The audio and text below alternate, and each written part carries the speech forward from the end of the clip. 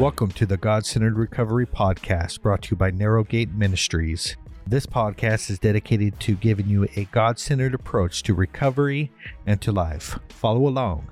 Let's get started. Welcome, everybody, to the God-Centered Men's Recovery Podcast. So what we're doing today is we're launching a new podcast, and what we're going to do is be interviewing people's recovery stories and just the dynamics of how they got into recovery and the what's working for them now as far as success inside of their recovery. And so a good acquaintance of mine, and we've known each other for approximately a year online, and just really connected and just got the same vision, the same mindset. He's going to be leading the podcast. And so today is me interviewing him. And then we are going to be launching that starting the first of the year. So super excited about that. So Richard, what's up, brother? How you doing? Good. How you doing? Good, brother. All right. So I'm just going to dive right into the meat of the questions here, and take me to full-fledged addiction, where it's taking a toll on you, where you're kind of really seeing kind of the consequences or the darkest moments inside of addiction. What does that look like for you? Well, for me, it's when I lose that power of choice, like the phenomenon of craving kicks in. Normally that happens after I use, and then I'm off and running. So for me, it never was just go have a couple drinks, that kind of stuff. It was once I ingested alcohol, I was going until there was nothing left, or I couldn't. I'd lose consciousness, and then, for me, my life became, I was always kind of able to maintain, a job, but, they say you're not able to make a living. And that was true in my case. Like I was still able to hold down certain responsibilities, but was I really making a living? No. Right. And, the consequences, I mean, I've struggled with addictions my whole life. So, when I was 21, those addictions looked a lot different than the ones I was just struggling with here in the last year. And how they kind of manifest themselves in other areas of my life, not only drugs and alcohol, but, that compulsive behavior. Without me checking that, or without me continuing to grow spiritually, I start to die spiritually really quick. And then, it'll manifest itself in relationships, or overeating, or undereating, or like just so many different ways. So. Yeah. I really relate to the kind of balls to the wall mentality. And, there's something about addictive personality or addictiveness that we're definitely black and white, and kind of we're either all in or all out. And that seems to happen inside of relationships. But it definitely manifests inside of addiction. Because we either go hard or we don't go at all, right? Right. That's right. kind of the mindset, and I definitely relate to that. I see, in myself, some of the delusion of maintaining a pretty decent life. Being able to hold a job and somehow function. I guess I'd be classified as a functional alcoholic. And, I'd be able to function and hold down a job. But, like you said, spiritually, I'd be, kind of dead, not aware and active, inside of my spiritual life. And then, of course, physically, going through those withdrawals and depression that came after a long binger. I usually felt the effects of that for however long my binge was. If it was a 3-day binger, I don't think I came to full normal until probably 3 days after I stopped drinking. And just going through that process repeatedly was just really depressing, to say the least. Yeah. Can you relate to some of that? Definitely. Yeah. I would, after the divorce, I had started drinking again, but it was, every other weekend, every few weekends. And then the decisions I was making while I was drinking, I would feel all the guilt and shame, come back. And I remember those things from, previous battles that I've had with myself. And it was like, do I really want to go back to that lifestyle? So it was like it says in the big book that we will recoil from it as though it's a hot flame. Mm-hmm. And it's like, I knew in the back of my mind, I'm constantly playing with fire. And although it might relieve some stuff, cause I'd always justify my binge drinking with, I work hard, so I play hard. Yeah. So I haven't drank I haven't drank in 6 months. So I've been working and keeping it down.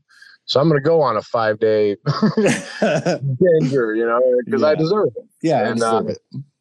But then it was those decisions that I was making during that time that would bring all the guilt and shame back. And then that was just a repercussion that would last months, Yeah. And then having to go back and clear up some of that wreckage and all that. And it's just like, in the back of my mind, I'm saying, Richard, when are you just going to, live within this frame, stay within your frame and at all cost, and I guess it just takes a certain amount of desperation and willingness, to get there, Yeah. And unfortunately I'm hard-headed. So. Yeah. For me personally, there was just a lot of, disgust. And I think in me, the disgust had to rise to the point of that this is really painful and emotionally painful, physically painful. Right about the time that I was contemplating change was, I was pissing kidney stones and going through that process. And then in my relationship, was just terrible. There was cheating involved and just not really wanting to face the reality and to deal with it.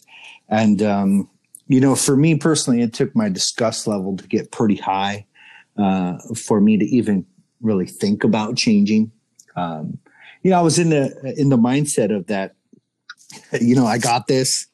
I got this under control. I'm, and then same like you were talking about, like, I deserve this. Like, this is the way I reward myself for all my good behavior, tear myself down. Which is some crazy delusion, right? Because we say we deserve this, but we deserve something a whole lot better, but it's interesting, the stories. So in this moment, like what's like the darkest moment, or what was like the catalyst for change beginning to happen? Were you just like, okay, I'm sick of this. This ain't working for me. How did that go? It was, let me see. I lost you on speakerphone for some reason here. Yeah. So I'll repeat the question that, how did the change process begin to happen recently, where it's like, I'm kind of fed up with this, I'm disgusted, or how did that go for you? Well, for me, it was like, I've experienced sobriety in my past.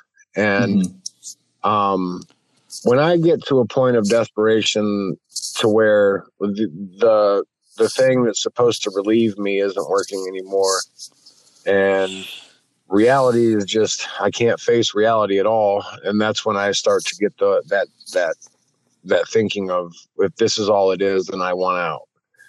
And every time I've hit that point of, I would call it like the dark night of the soul, staring at a handgun, wondering, I could just end it all now. And those thoughts, I guess, scare me, because I know I know I'm not capable of actually taking my own life.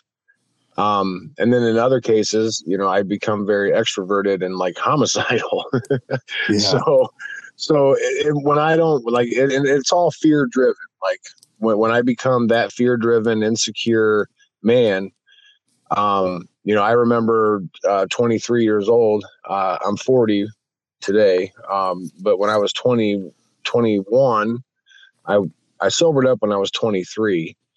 But 21 to 23 was after my dad had passed away, and I just went off the deep end there. And 23, I woke up in a drunk tank looking at 40 years in prison. And there was a moment in that cell where I remember telling myself, I'm going to be a better man, not a bitter man.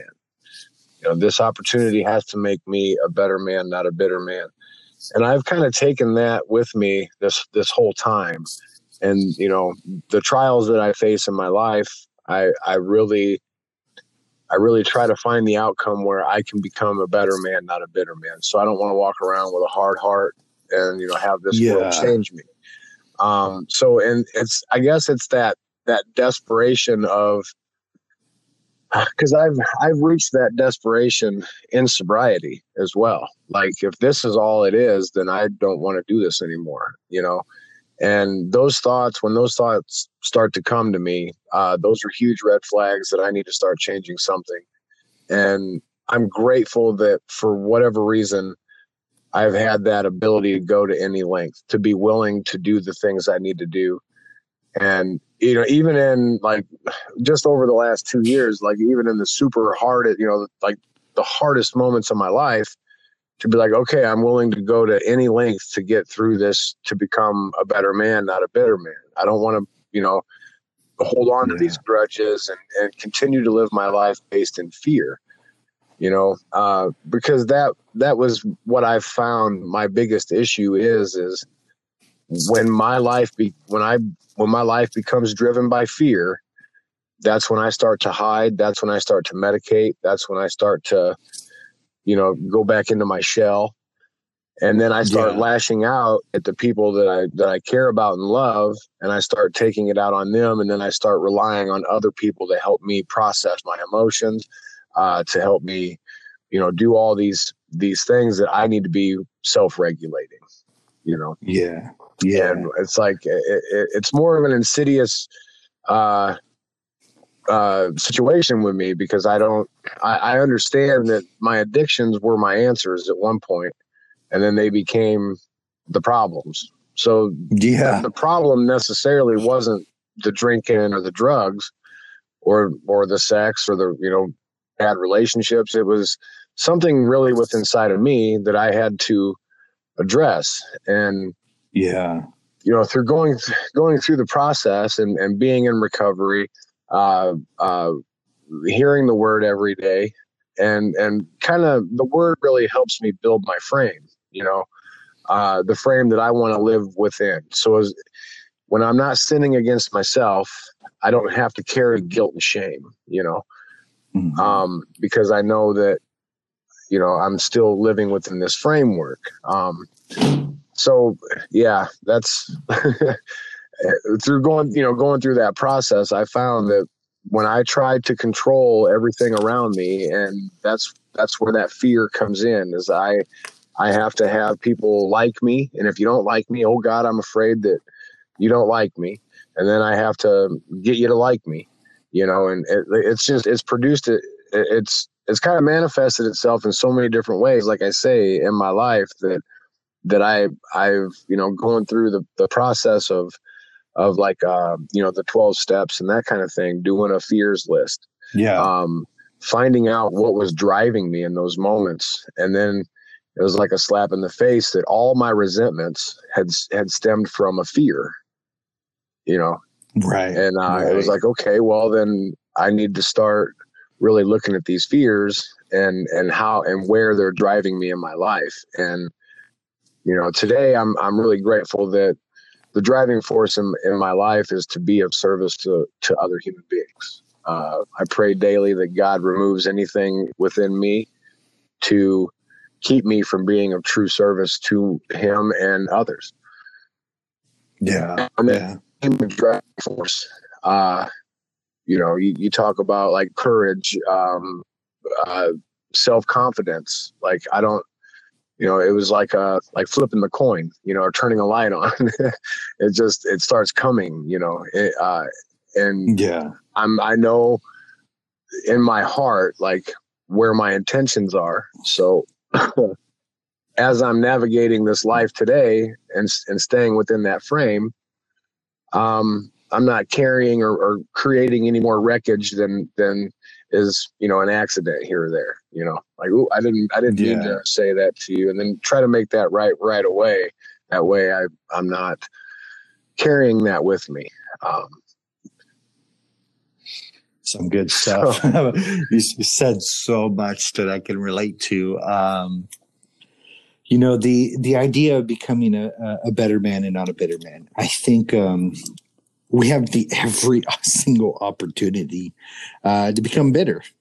You talk about losing your father at 23. It's funny. I was right at the same age. I think I was 24 when my father OD'd on heroin. And I think life gives the opportunity for everybody to become bitter. And if we hold on to those things and we let bitterness, it's funny, bitterness is actually a root word for poison. Yeah. And that's what we do. Like when we partake in this bitterness, it's just poisoning ourselves and our lives. And for me, it was taking my own life slowly. It was, I wasn't somebody that I respected. I didn't respect myself. I didn't see myself as keeping my ideals and my standards.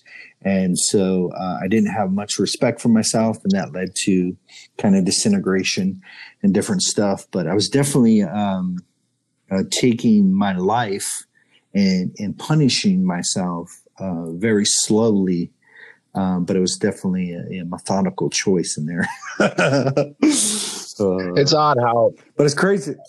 It's odd how we do that self-destructive behavior. I was going to say, it's easy to be angry. It's easy to spit fire and speak poison into other people. It's easy to be angry. It's easy to do those things. It's not easy to be kind. It's not easy to forgive. It's not easy. And for some reason, like, that was kind of my slap in the face, actually, over this last week. That it's easy to react. It's not easy to pause. Yeah. So it's like when they talk about how, don't pray for an easy life, pray for the ability to withstand a difficult one.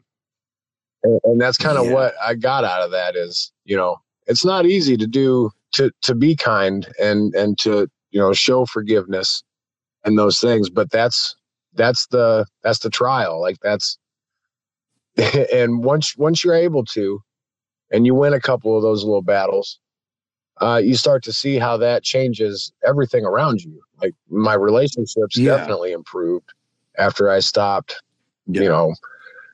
spitting fire at everybody around me, Yeah.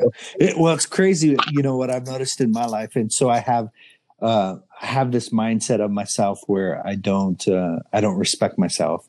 I'm not proud of the decisions that I'm making. Right. And then I have relationships where that kind of reflects off in a sense. And you have relationships where people look at you and they don't admire you also, and they're not proud of who you are. And so it's kind of like, who we are is just, what we believe ourselves to be in our projection. It really projects onto other people. Right. And, I've seen that really play out in my life. And the opposite, when I started to get some wins under my belt, when I started to respect myself and, and self-worth kind of came back, you attract and that perception is continued by other people also. They begin to admire you in what you stand for and stuff. So it's like, it's crazy. just the way we teach people how to treat us. Yeah, and that's kind of what I mean by the frame, by building a frame that I'm going to live within. And that's been a process. Just here recently, I had, it was just gaining gaining new perspectives on things. I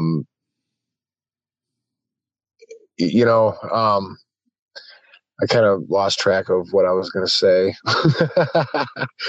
Oh, that's okay. I'll bring it around to a topic that you talked about, is being driven by fear, and really assessing an inventory and looking at maybe the motivation behind certain behavior. And I honestly believe if we trace back the root to most all of our behavior is going to come from an insecurity and fear-driven, fear-based behavior. And I think, as addicts, we kind of numb that out. We hide from it. We sedate it. We do all these things that, and nothing really changes until we face that insecurity and that gnawing sense of, I'm not enough. I'm not good enough. I'm not worthy. And then if somebody tries to tell you otherwise, that's where, I've noticed I've had to allow that, to have people tell me otherwise, right. Yeah. Because it's those things I don't want to admit to myself. How dare you see them,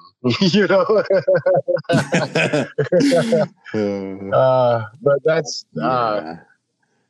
I just had it again, and it's fleeting. It keeps going. It was an experience that I had last week. So I was sitting kind of down on myself, and I was thinking about the people in my life that I've been a hurricane to, and kind of, wreaking havoc on people's lives based off the decisions that I was making and things like that. And I was really beating myself up, just beating myself up. And I had a brother reach out to me, and he kind of knew I was struggling with some stuff, and I was talking to him, and his perspective was like, okay, well, what's the original story? And I told him, I just keep, wrecking through people's lives like a wrecking ball, and like a storm and all these other people's lives. And, this is something that had happened probably a couple months ago. And he goes, well, what about the fact that you're actually sitting here like a month later feeling bad about it? Like, what does that say about your character and how big of a heart you have? And that's I was like, wow, I'm not that bad of a person. And it was just, like I said, it's been a process to have that respect for myself. I'm not used to it. I'm used to self-sacrificing and doing everything for everyone else and not putting me first, and not having a very good image of the man that I am, even when I'm, not really all that bad, but it's part of that, I guess,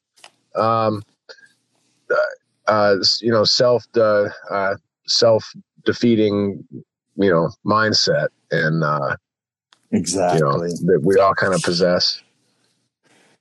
Yeah. For me, I consider myself to be kind of awoke and awake inside of my addiction. That's why I was having so much trouble with my addiction. Yeah. Because I was, enlightened in a sense to my behavior and understanding. I had a great desire to do good, where when I wasn't alive, spiritually alive, I didn't have any problem. I didn't have any problem doing bad things. I really didn't have any problem hurting anybody. I just really didn't see that inside of the equation. But when the light bulb came on, now all of a sudden I got conflict and competing desires, where I want to, of course, do good, and then I find that I'm not doing good, and that's a very frustrating experience. Yeah. Awareness is definitely a double-edged sword. It is. It'll ruin your party. It does. It absolutely ruins your party for sure. Yeah. Hey, so the last question I wanted to ask is, what is the why behind you being sober, and what do you hold on to as the reason and the purpose for maintaining the course that you're on?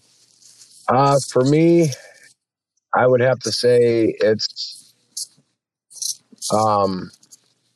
I guess having a taste of being able to win those wars inside of my head, kind of it drives me to continue to win the wars. It's like having a little bit of success, getting a little bit of sobriety, having a spiritual awakening, becoming spiritually alive, having a purpose to carry a message that can save other people's lives. Like I said, when my driving force switched from fear-based to being of service, being a disciple, essentially, gave years ago when I was in my 20s. But that decision to be a Christian or to be a disciple, there's a lot.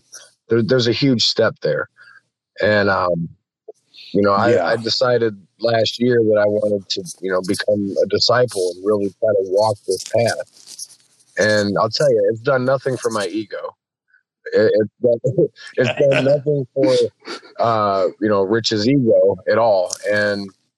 But what it has done is it's shown me that I'm capable of humility, and it's shown me a pattern in my life how pride, false pride, followed by the fall, followed by humility.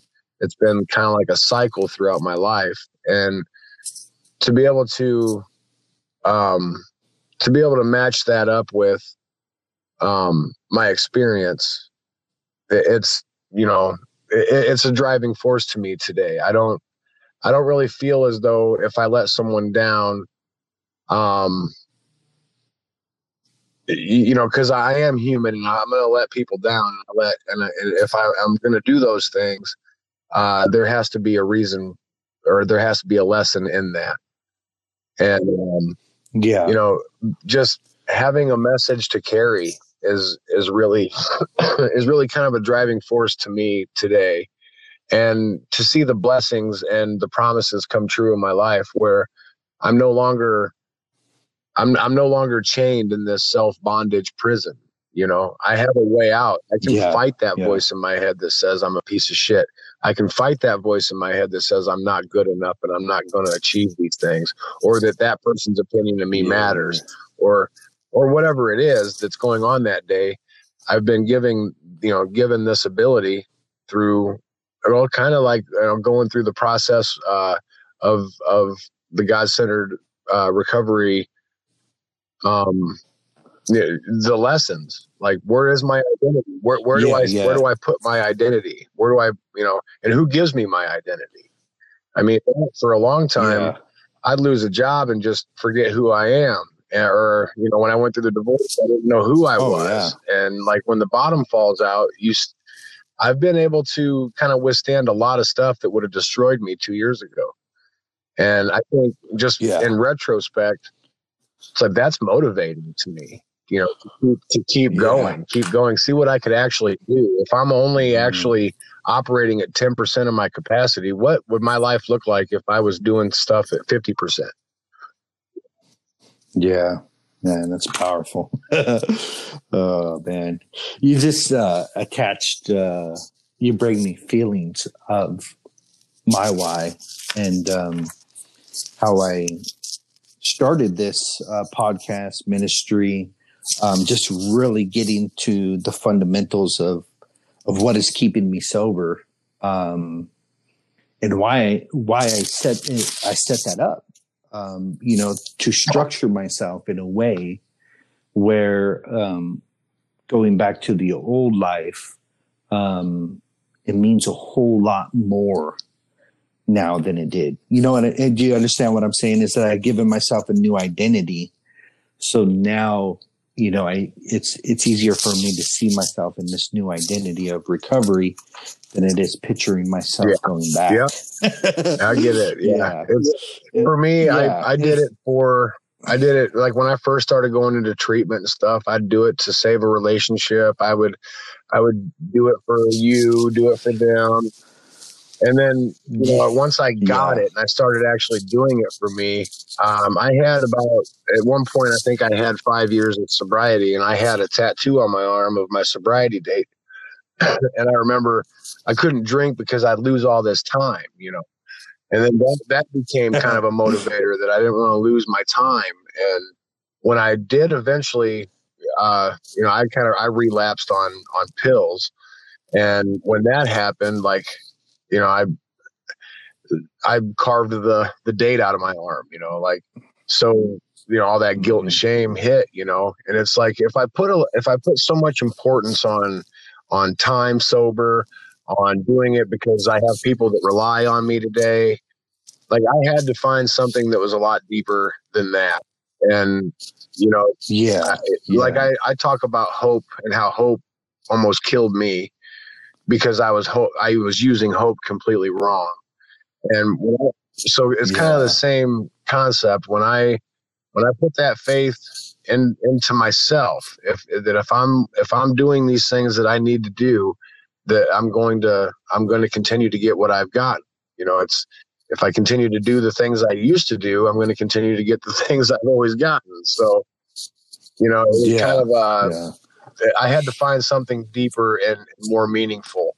And what that is, being able to carry a message into treatment centers, being able to look at someone who has absolutely no hope, completely dead soul, and breathe life into their life. And, there's nothing more rewarding. And I don't take the reward like that. That reward literally goes right to God. That's all glory to God, because I do some of the footwork, but he does the impossible.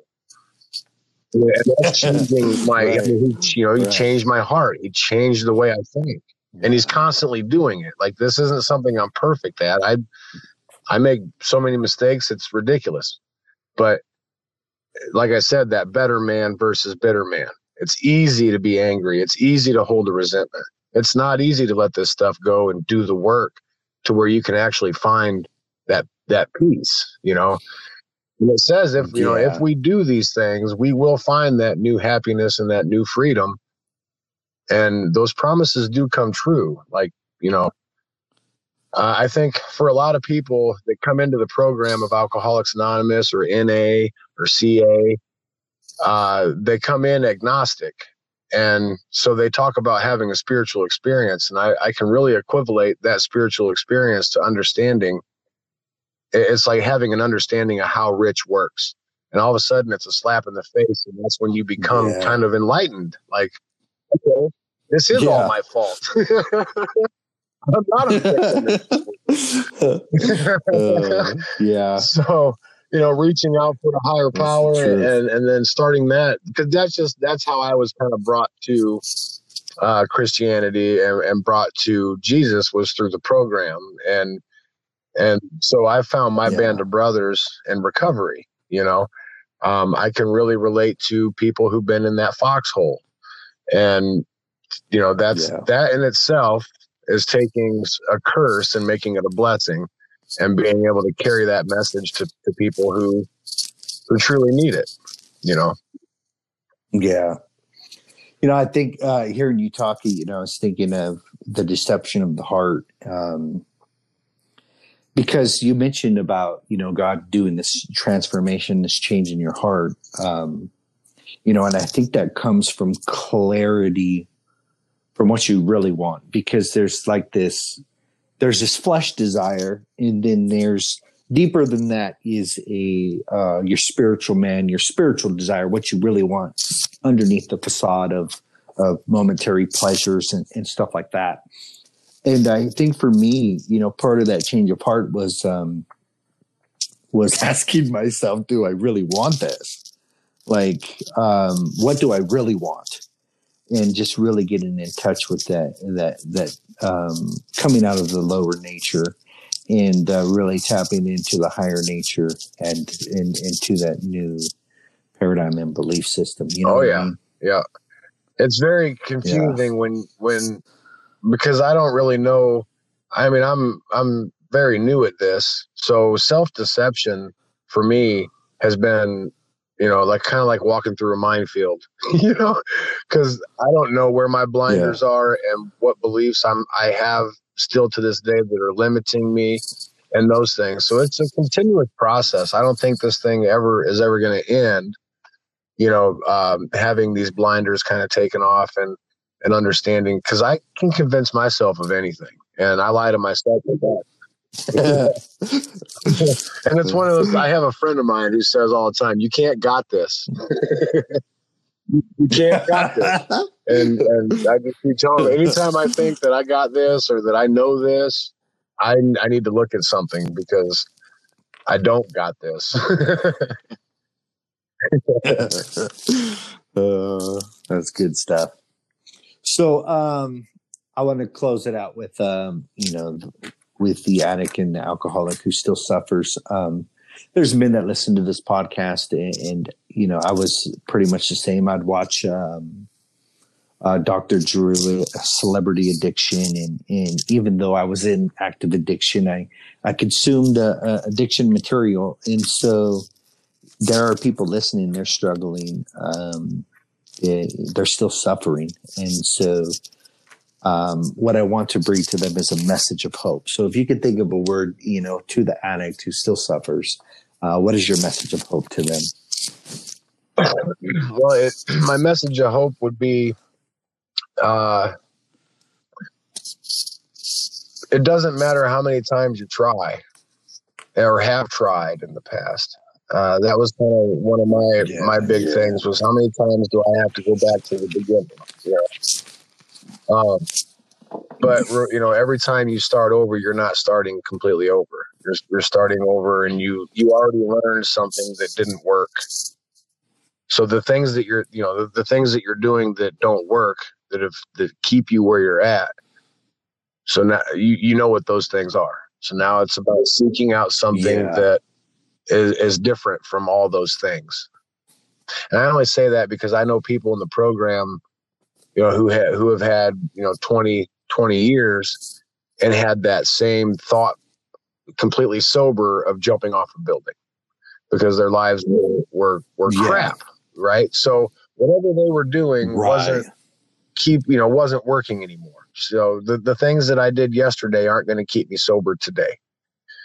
And so it's having that willingness to be able to open up and ask someone to take you through the big book, to take you through the book, to take you through scripture.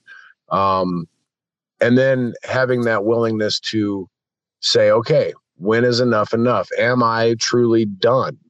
And then be done like that. That's the biggest, that's the biggest thing, is that I think where I would use a lot of self-deception is that, I'm not going to say I'm never going to do this again. And a lot of it is, Well, it's funny. Go ahead. It's funny how, it's not funny. I find it comical because I've seen it in myself, but each time we lie to ourselves and set ourselves up for failure, it's almost like, we decrease a notch, like our confidence and our willingness. And so each time that we try and fail, it seems like it affects us in a very negative fashion. So, being honest with ourselves, do I really want to, do I really want to do this thing? Am I really going to go all in with this? I think is a really important question, because, going around and around the cycle of on failing, it's very detrimental. I know. For me. Yeah. And that's where I think a lot of addicts fall short, because they don't. Here's the message of hope. You are an overcomer. God made you to be able to, like, you're built for this. You're built for whatever you're going through right now in life. You're built for it, and you're being built every day for what's coming tomorrow. So it's to have that hope and faith in yourself that you will be able to overcome any situation, any circumstance put in your life. That was huge for me, to take that hope of being able to get sober, or the hope of being able to, save my life, save a relationship, it was always on an outcome, like hoping on something to happen. And I had to refocus that hope inside, like focus it directly into me, that I will be able to withstand this no matter what. And that I'm not going to be a bitter man. I'm going to be a better man through this. And then I think that kind of helped me find that willingness to dig deep, because nobody wants to look at themselves. And it's so easy to blame my addictions and the hardships in my life on the world.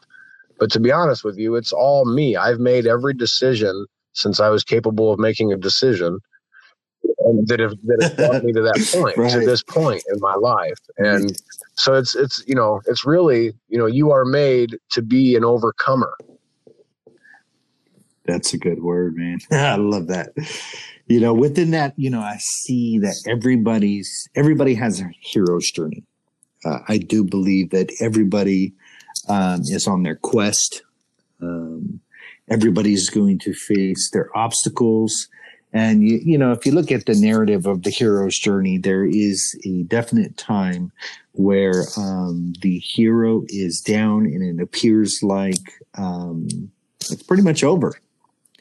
And so it's coming out of that space and that time with the new identity of, I am a victor. I am an overcomer. And I just love that. Well, even if it's making you bed in the morning, at least you overcame that, and like it's start simple. Like I did. I had to start real simple. Yeah. And it was just, tackling these things one day at a time. And, really, I think through the process of finding my identity, understanding the victimology, a lot of the stuff that I do today, just on my personal time, like I'm hungry for knowledge on what makes Rich tick, and that in itself, I think is a motivator for me to continue, to continue going, because the more I find out about me, the more things I'm fixing in my life. Like I never thought that the blessing of my divorce would be to have an interpersonal relationship with all three of my kids. It was like, had I stayed comfortable and had I maintained that life of comfort that I had, where, my ex-wife was the bridge and she would just give me the rundown of their day. How was their day? Okay, I was at work all day, so tell me what happened. And then just kind of go from there. I never would have had this relationship with them, or the opportunity to have. Yeah. And then to put that work in and to see the promises come true in that. And like the relationship with me and my mom, my sister, my brother, all those things started to kind of get a whole lot better once I cleared out the trash that was inside of me and my view of myself. I really think, like, going through that process, being rejected by someone definitely made me look at me like I wasn't worthy or worth, the time or effort. So, that for me was kind of a wake up call. And then to see how that has all changed over the last year and a half, I'm just so grateful that I had that idea come to me, that I am an overcomer. I am going to overcome any of these situations because I'm built for this. And if I feel like I'm not built for it today, I'm being built for it tomorrow. Right? It's for what's coming. So it's crazy. As I was going through the darkest place, I actually got it tattooed on me now, just to remember the anthem song that got me through the difficult situations. And it was Papa Roach's song, Face Everything and Rise. Yeah. And he talks about going, he struggled with addiction. You could tell from a lot of his music. And, he talked about just facing all these difficulties and rising and walking through the flames. And it's a blessing in disguise. And man, he just really did a truth bomb on me. And so much so that, I put it on my body. But I feel in the rising, the phoenix, you're in the darkness and you're saying, you know what, this is not going to kill me. I'm going to rise from this, and all things are going to work together for good. Yeah. This is going to turn around into a blessing, and that's just freaking amazing. Yes, I would amazing, brother. Well, I appreciate you, man. You too. I would appreciate you so much, man. I just wanted to kind of close with an idea or a thought, but okay. My experience. See, I'm very egotistical, and I think for me, when I was able to share my pain with another person, share my pain with a brother, and if you're a woman, a sister, but to share my pain, when I had this experience where I was being crushed by everything going on around me. And this is kind of a testament to fellowship, because when I had another human being that I could express that pain to, and he was willing to take on half of that burden for me, as soon as that happened, pain shared is pain divided. And then all of a sudden I could stand up a little bit higher in my seat, and then the other half that was unbearable, I could leave that at the cross. As long as we're suppressing our pain, that's pain multiplied. So the men that are listening to this, if you're suppressing that pain, find you a group of men that you trust and share that pain. Because once you share that pain is no longer within you. It's on the shoulders of every brother who's listening to you. And then you feel that relief. I think that really helped me a lot. Yeah. That really helped me a lot was to that feeling of not being alone, Yeah.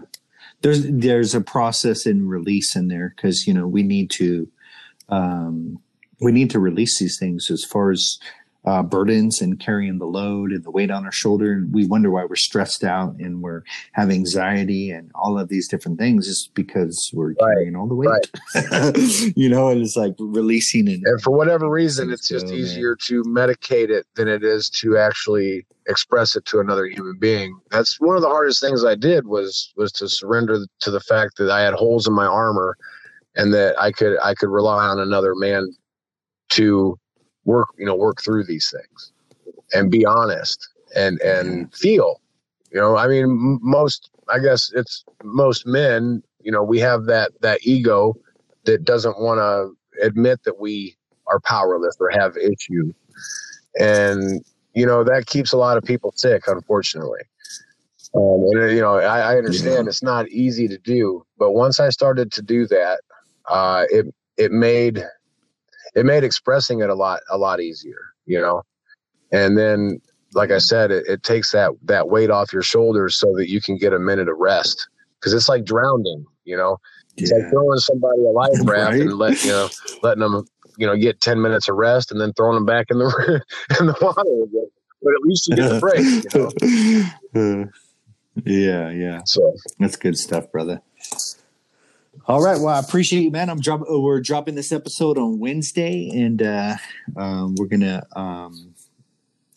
Rich is gonna interview me next week, and then we're gonna start interviewing brothers. If you have a story to tell, reach out to us. But most importantly, click on the link that's in the description, and that'll take you to information concerning our GCR groups.